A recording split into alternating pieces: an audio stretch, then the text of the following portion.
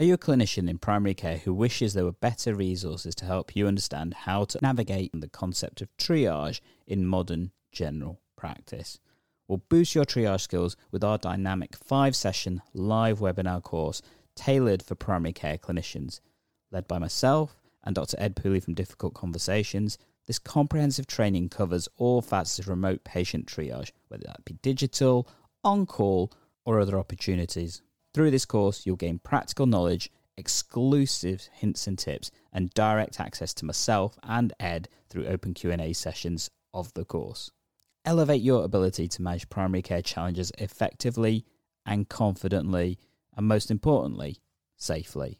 Register now to transform your triage approach at bit.ly/GP triage course, the GP in capitals, and we will definitely catch you then. What is an appointment in general practice? What does it actually mean to record, and how should you do that when it comes to tacking off things like the appointment data, AC008 if you're looking at from the IAF, and various other things when it comes to general practice? In this episode, myself and Andy are going to have a look at that and try and explain what on earth is an appointment and how you should be structuring your appointment books and various other things to comply with all the crazy guidance that exists out there. So let's tech enhance your primary care and learning.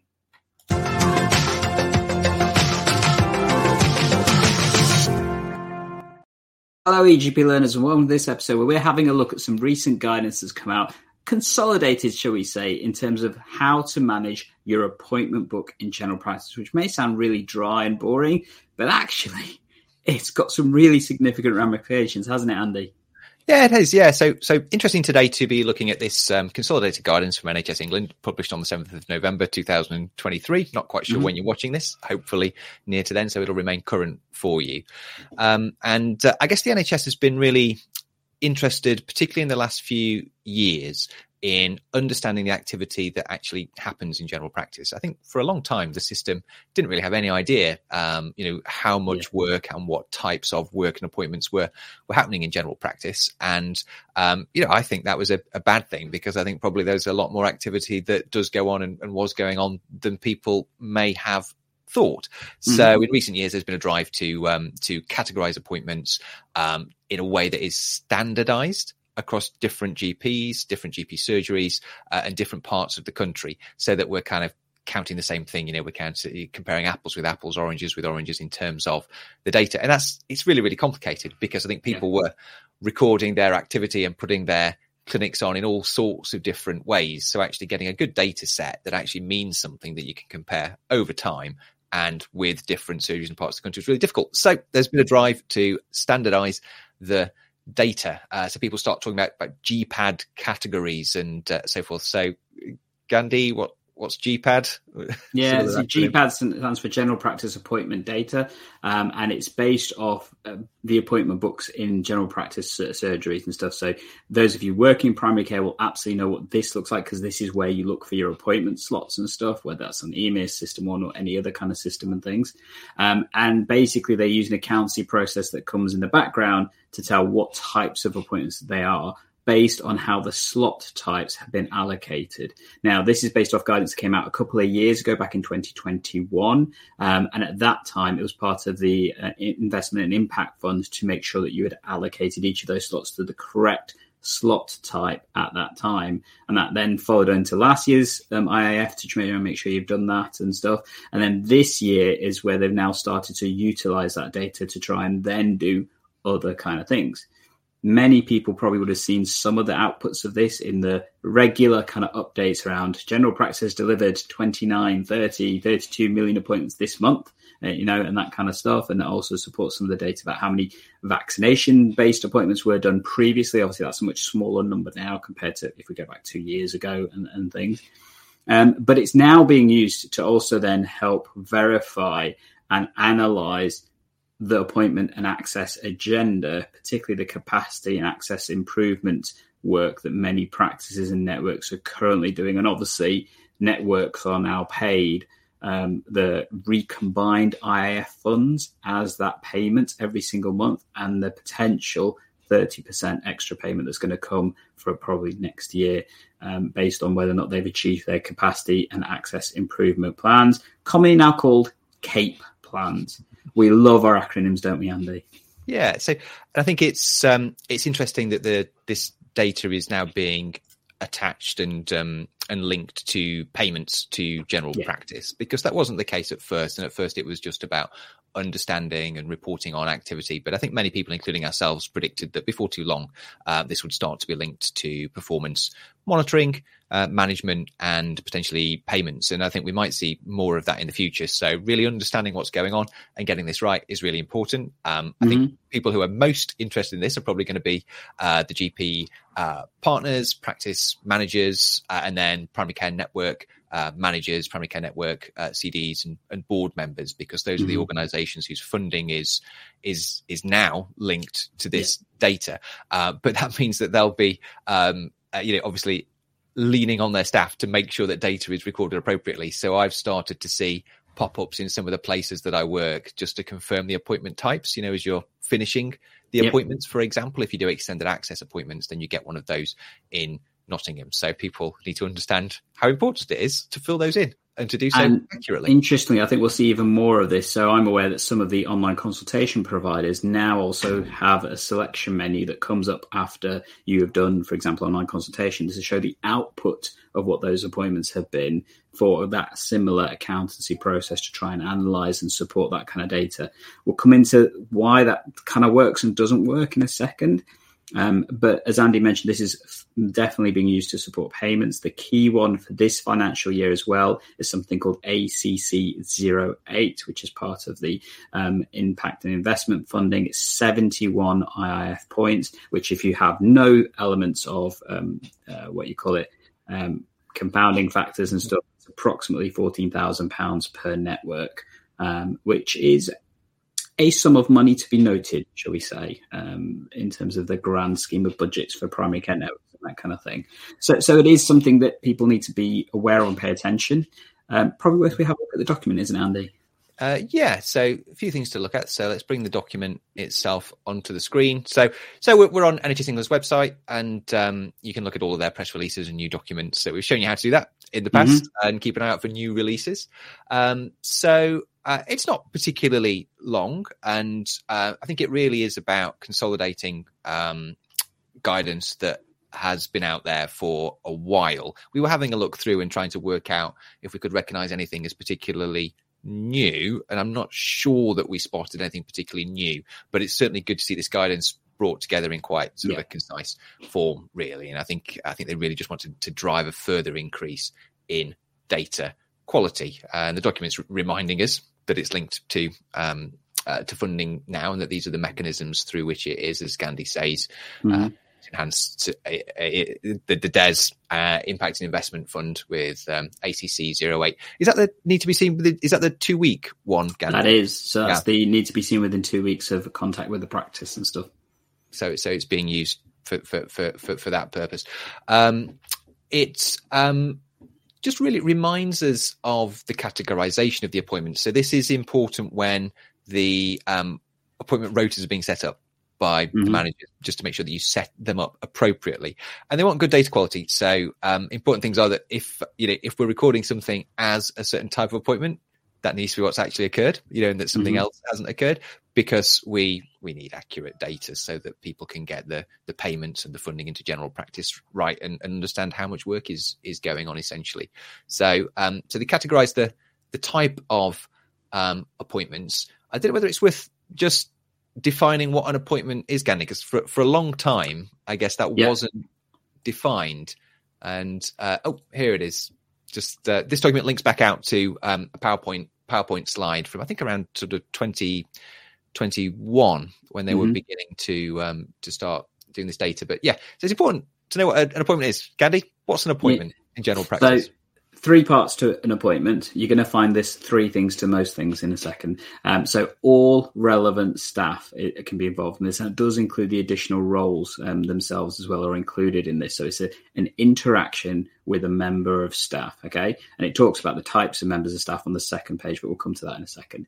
It talks about the modes of consultation. So this is face-to-face, telephone, video, every kind of mode. And the modes are then broken down a little bit later on, and we'll come to that in a bit more detail. And then the settings. So this is what the settings are now. This part, there probably has been a little bit more attention in terms of what this means. And again, when we get back to the main document, you'll focus on the settings. So those three things have to be considered in terms of what an actual appointment is.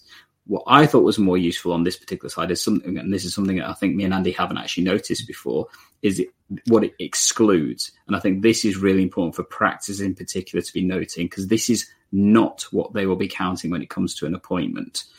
So there's 6 things on there, isn't there, Andy? Yeah.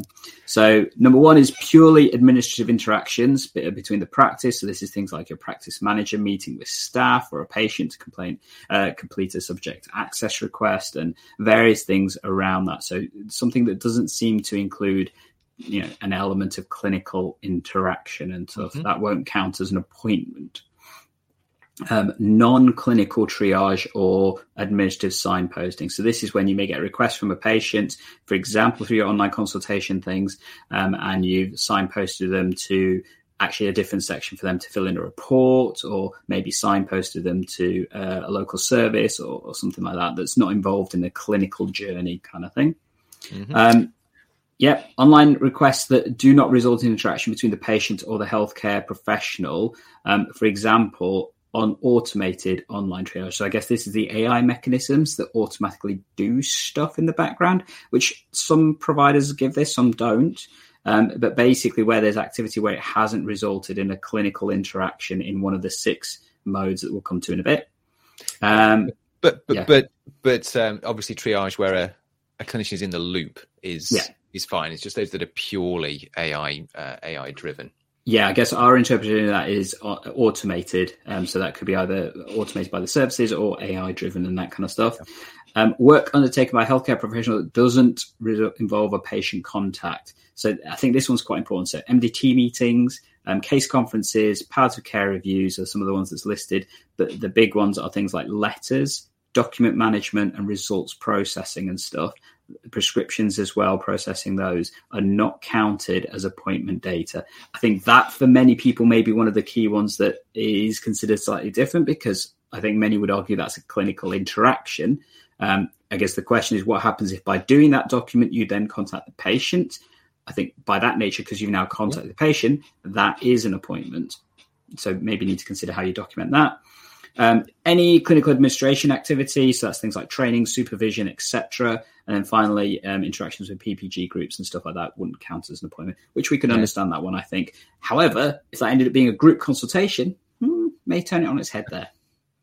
So, I mean, many of those seem reasonable, although some of them take quite a lot of time, like, writing referral letters and other letters. That's the only one really that I think represents a significant amount of work, which, whilst it might not be an appointment, I think ought to be counted somewhere, and I guess maybe it will in the future. But I guess the key thing here is it's about the relevant staff, the mode, and the setting, because that's really what they want coding, which is what this document is providing. Sorry, Andy, before you switch off, can you just go back to it? And it would be worth us showing the list of the staff, which is on the next slide. So if you just scroll down, and there you go, you've got the list of staff basically that count as having an appointment. So GP, nurse, various different R's roles and stuff are in there as well. Care coordinator, interestingly, does count as an appointment. I think some people may have considered that doesn't. Important to recognize things like your practice manager, your reception teams, for example, unless they're considered care coordinators, wouldn't really count within that and stuff and things as well. So, just being aware of the different types of appointments that are considered there.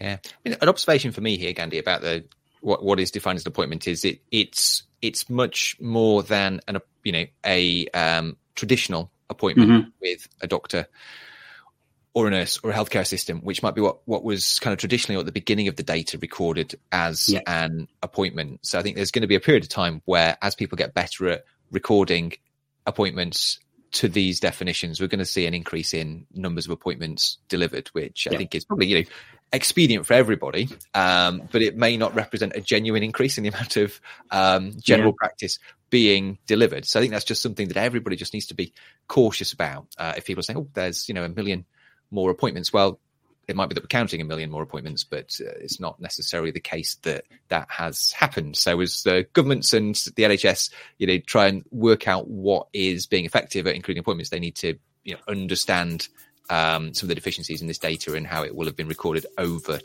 time.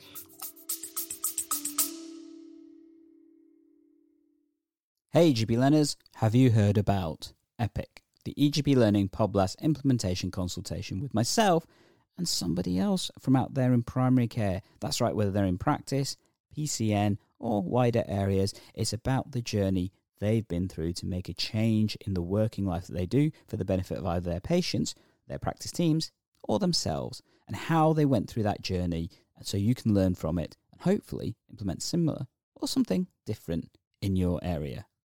You're going to hear about the highs, the lows, the pros, the cons, and the journey they went through to make this a reality. So it's your opportunity to learn from our fellow EGP learners. I'm Dr. Gandalf of EGP Learning, which is designed to help you understand primary care and the tech around it. And make sure you subscribe to this podcast to get every EPIC episode, as it's going to be podcast first. And let's get ready to go EPIC. And worth also mentioning about the fact that there probably are more additional roles that aren't counted on there that won't satisfy the requirements. So it says about other registered professionals, but I guess since then we've had things like GP assistants, trainee nurse associates, that kind of stuff that would probably still count, I would imagine, as an appointment, but aren't on that particular list. Worth noting from there. From a little while ago, isn't it, when the R's list was shorter.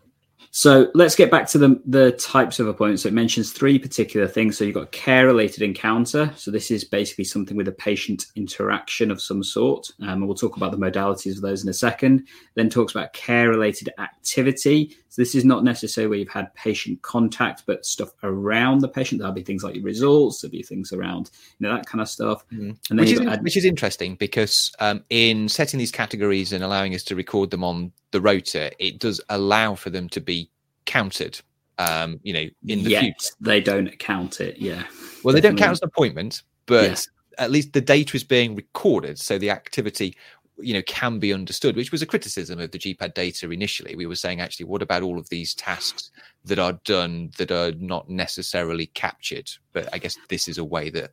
Yes and no. So I think it comes down to the mechanics. So because it's counted through the appointment book, unless you are actively putting each of those interactions down on the appointment book, it won't necessarily count as an interaction. So it's sort of counted, but it's not counted, if that makes any sense. No, it does. I guess what I mean is it's kind of there's a mechanism for valuing that work now. Yeah.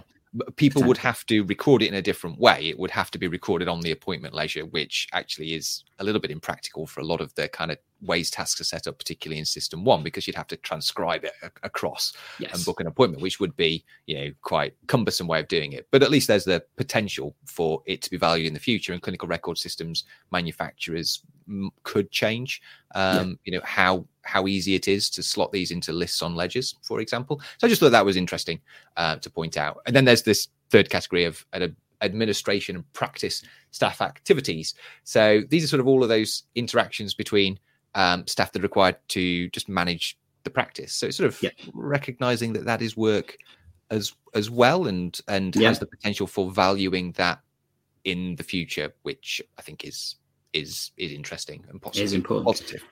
Then it mentions about for ACC08 about the types of appointment slots they expect you to use for the accounting for towards that. So there's the 4 main ones, which is general consultation acute, unplanned clinical activity, walk-in and clinical triage. And then there's, the additional ones that also included within AC08 about the 2-week appointment lot. Let me just restart that back again. So there's the first part that sets out for the CAPE plan, which is the ones I've just mentioned. Then for the 2-week aspect of ACC08, there's the additional ones, which is general consultation acute, general consultation routine, unplanned clinical activity, clinical triage, walk-in home visit, care home visit, and care-related encounter that doesn't fit into another category, which is basically your catch-all mechanism and stuff. And they're kind of seeing that, where people need to allocate them. And I think they're trying to understand how that works better with those kind of ones. But typically, those are the slots that you should be using to allocate for your patients booked within 2 weeks. important to differentiate that there is one subset of appointments for those for practices, one subset of those for PCN delivered workload, particularly the R's roles and stuff. And then as we come into in a second, the third setting, which is the enhanced access setting. Is that correct, Andy? Yeah. Yes, I think we're talking about appointment types. Then we're talking about settings, and then the mode that encounter took place by. There's a nice annex and table at the end, which helps us understand the role of these different categories, essentially. Mm-hmm. So the setting. So in fact, we're getting towards the table here. So maybe it's worth let's have a look at it, shall we? Having a look at the table, essentially. Mm-hmm. So really, what's important is the mode and then the location of the service, and then the setting to be. So if it's happening in if it's a practice team, it's providing core hours, that it's saying actually when you're setting up your appointment ledger, you set the service to be used as general practice. Whereas if it's in core hours, but if it's our staff, then it's primary care network activity. So this table is there to help you understand how to set up your rotas. Mm-hmm. And then it further differentiates for enhanced access, because I think they're keen to try and capture what considers an enhanced access or provision and stuff. So you've got the extended access provision categories in there, and then you've got the catch-all. The next part talks about mode, and this is probably the one that came in afresh back in April.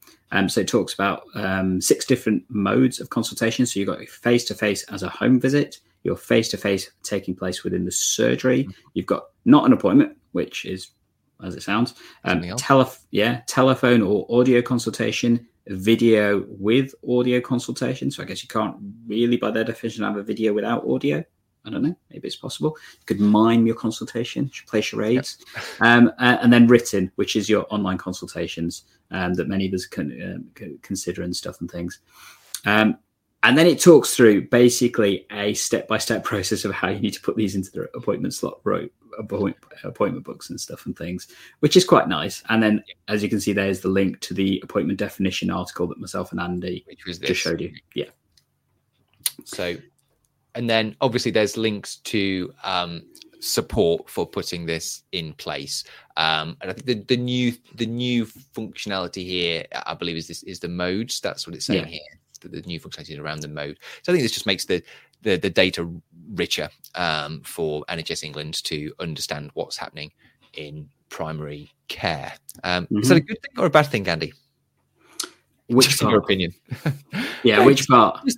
Just the data. I mean, some people think, well, yes, people might be uncomfortable about this level of data going to NHS England. About what's happening in general practice. Is this overreach, or is it necessary for them to manage the contract as it is? Is it necessary for them to manage a future contract they might want to put in place where payments flow more differently? Do you think this heralds a future where payments might be linked to activity more closely rather than the broad concept of delivering on the needs of your population, as is currently what we're required to do in the GMS contract? I don't know. What do you think about providing all this data? I don't think there's a problem with capturing the data. I think there's always been cynicism and concerns, whichever way you want to take it, in terms of how that data may be used in the future. I think right now, actually what it shows that general practice month on month is increasing its delivery of appointments. But like you said, there does need to be that conceptual discussion about what is considered an appointment. And does that mean we're getting more GP appointments? Maybe, maybe not.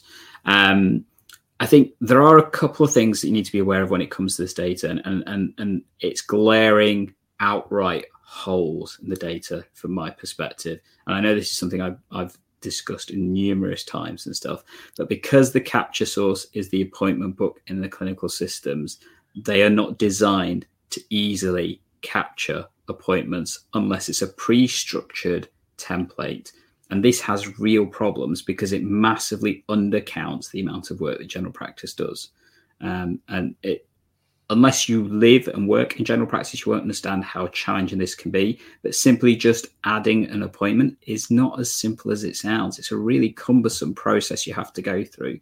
So as a result of that, it doesn't often work. And particularly changing an appointment from one subset to another to count for the slot type is not simple. In fact, a lot of people probably won't even have the rights to do so because the system is designed to prevent you from doing that, because otherwise it messes up the rotors. Yeah.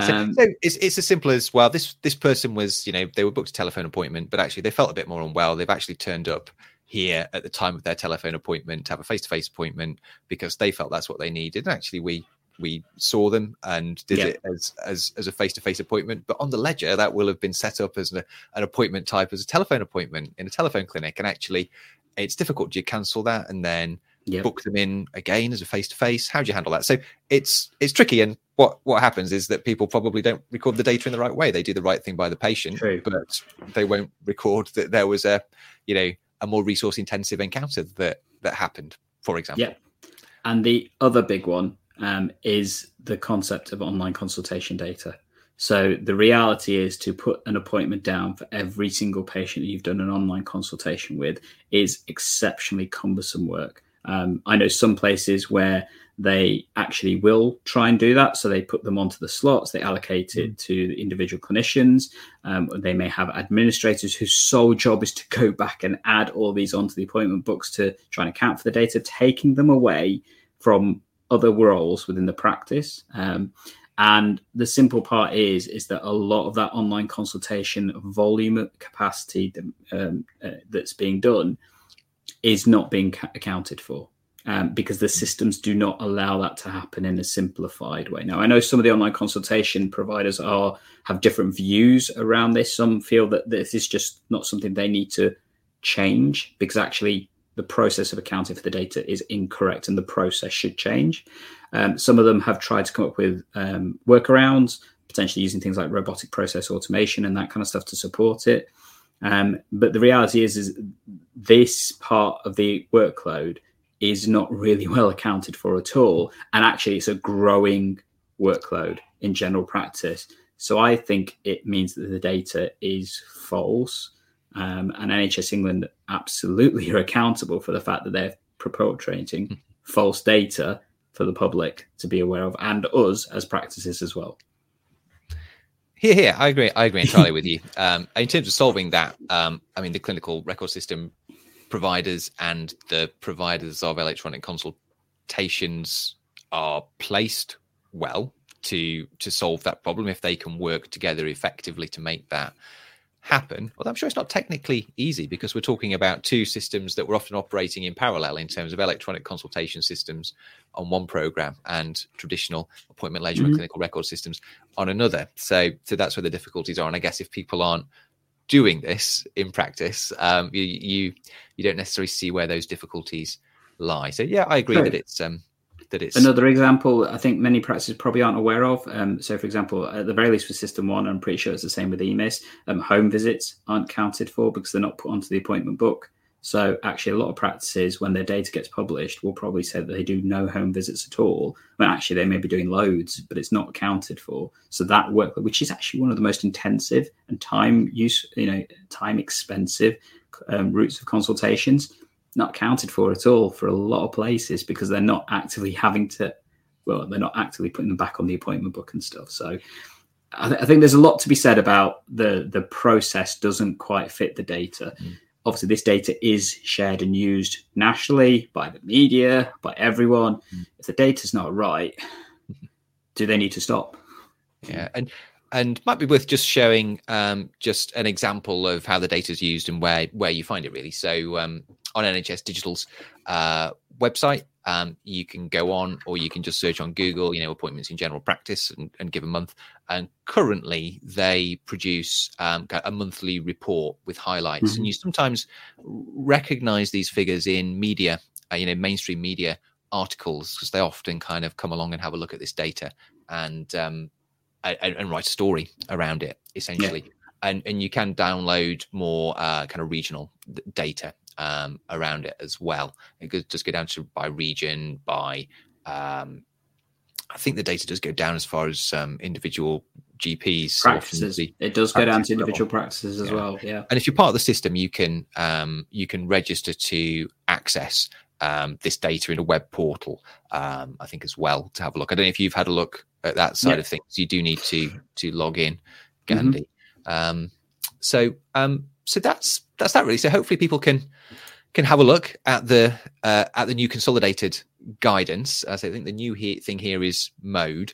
I think there's clearly an intention to try and get this data as good as possible, notwithstanding the limitations that we've identified, which I'm sure NHS England are aware of and hopefully motivated to correct. And as I say, I wonder how this data is going to be used in the future, because that's always the concern people have around collecting data, isn't it? So, well, the current use that you want to collect my data for is fine, and I'm happy with that. But the thing about data is once it's collected, or once you have the mechanisms to collect it, people may come along in the future and choose to do different things with it that weren't originally talked about. That's the classic problem people have with data collection and data sharing, by the government, don't they? So it will be interesting to see what comes along. And in some respects, I guess, these are provided under a contract, from NHS England by general practice. And, they might argue they've got a right to know how those funds are being used from a public interest perspective. But an interesting topic. Any final thoughts, Candy? No, just do have a look at this. I think it's really important that we do try and capture the right data. And my last comment is going to be a massive plea to the system providers, to the online consultation providers, and to NHS England, sort out the accountancy process, because it's wrong. It needs to be better. Stop making it bump, to be honest, for lack of better terms. And as ever, if you want more details, we will happily cover this. If you actually want us to go through a guide of what this should be looking like on your systems and stuff, do let us know in the comments down below. It'd be an interesting episode, I think, for us to do, Andy, maybe. But, we can have a look at that process and stuff. And alternately, you can check out this episode coming up right here that probably gives you more data about the GPAD stuff as ever. And we will be here to help enhance primary care and learning. And we'll catch you in the next episode. Oh, hello there, EGP learner. I'm Dr. Gandalf, and I often get asked, what kind of resources do you have to try and help those using EMIS? Because you tend to do a lot more stuff for System 1. And often I've really struggled to answer that question because, let's be honest, I don't use EMIS on a regular basis. So therefore trying to help EMIS users is a little bit more difficult for myself. And that really made me feel, well, not great. So I kind of did something to try and help all those EMIS users out there. I went and had a chat with one of my colleagues, Dr. Mike from GP on the Move, and him and I have created a course that you can use to help you use EMIS so much better. That's right, if you use EMIS but you want to use it so much better, so much quicker, and in such a way that means you go home sooner, then check out our EMIS for Clinicians course. It's an online course that takes you through all the tips and tricks that Dr. Mike knows to try and basically mean you can go home quicker. That'd be a cool thing, wouldn't it? And guess what? It's currently on offer. So if you want to take advantage of this introductory offer and get access to it now, look at the links down below and check it out. Additionally, if you're a practice, network or wide area that wants more opportunity to use it, send me an email, egplearning@gmail.com. Let's see if we can help you out.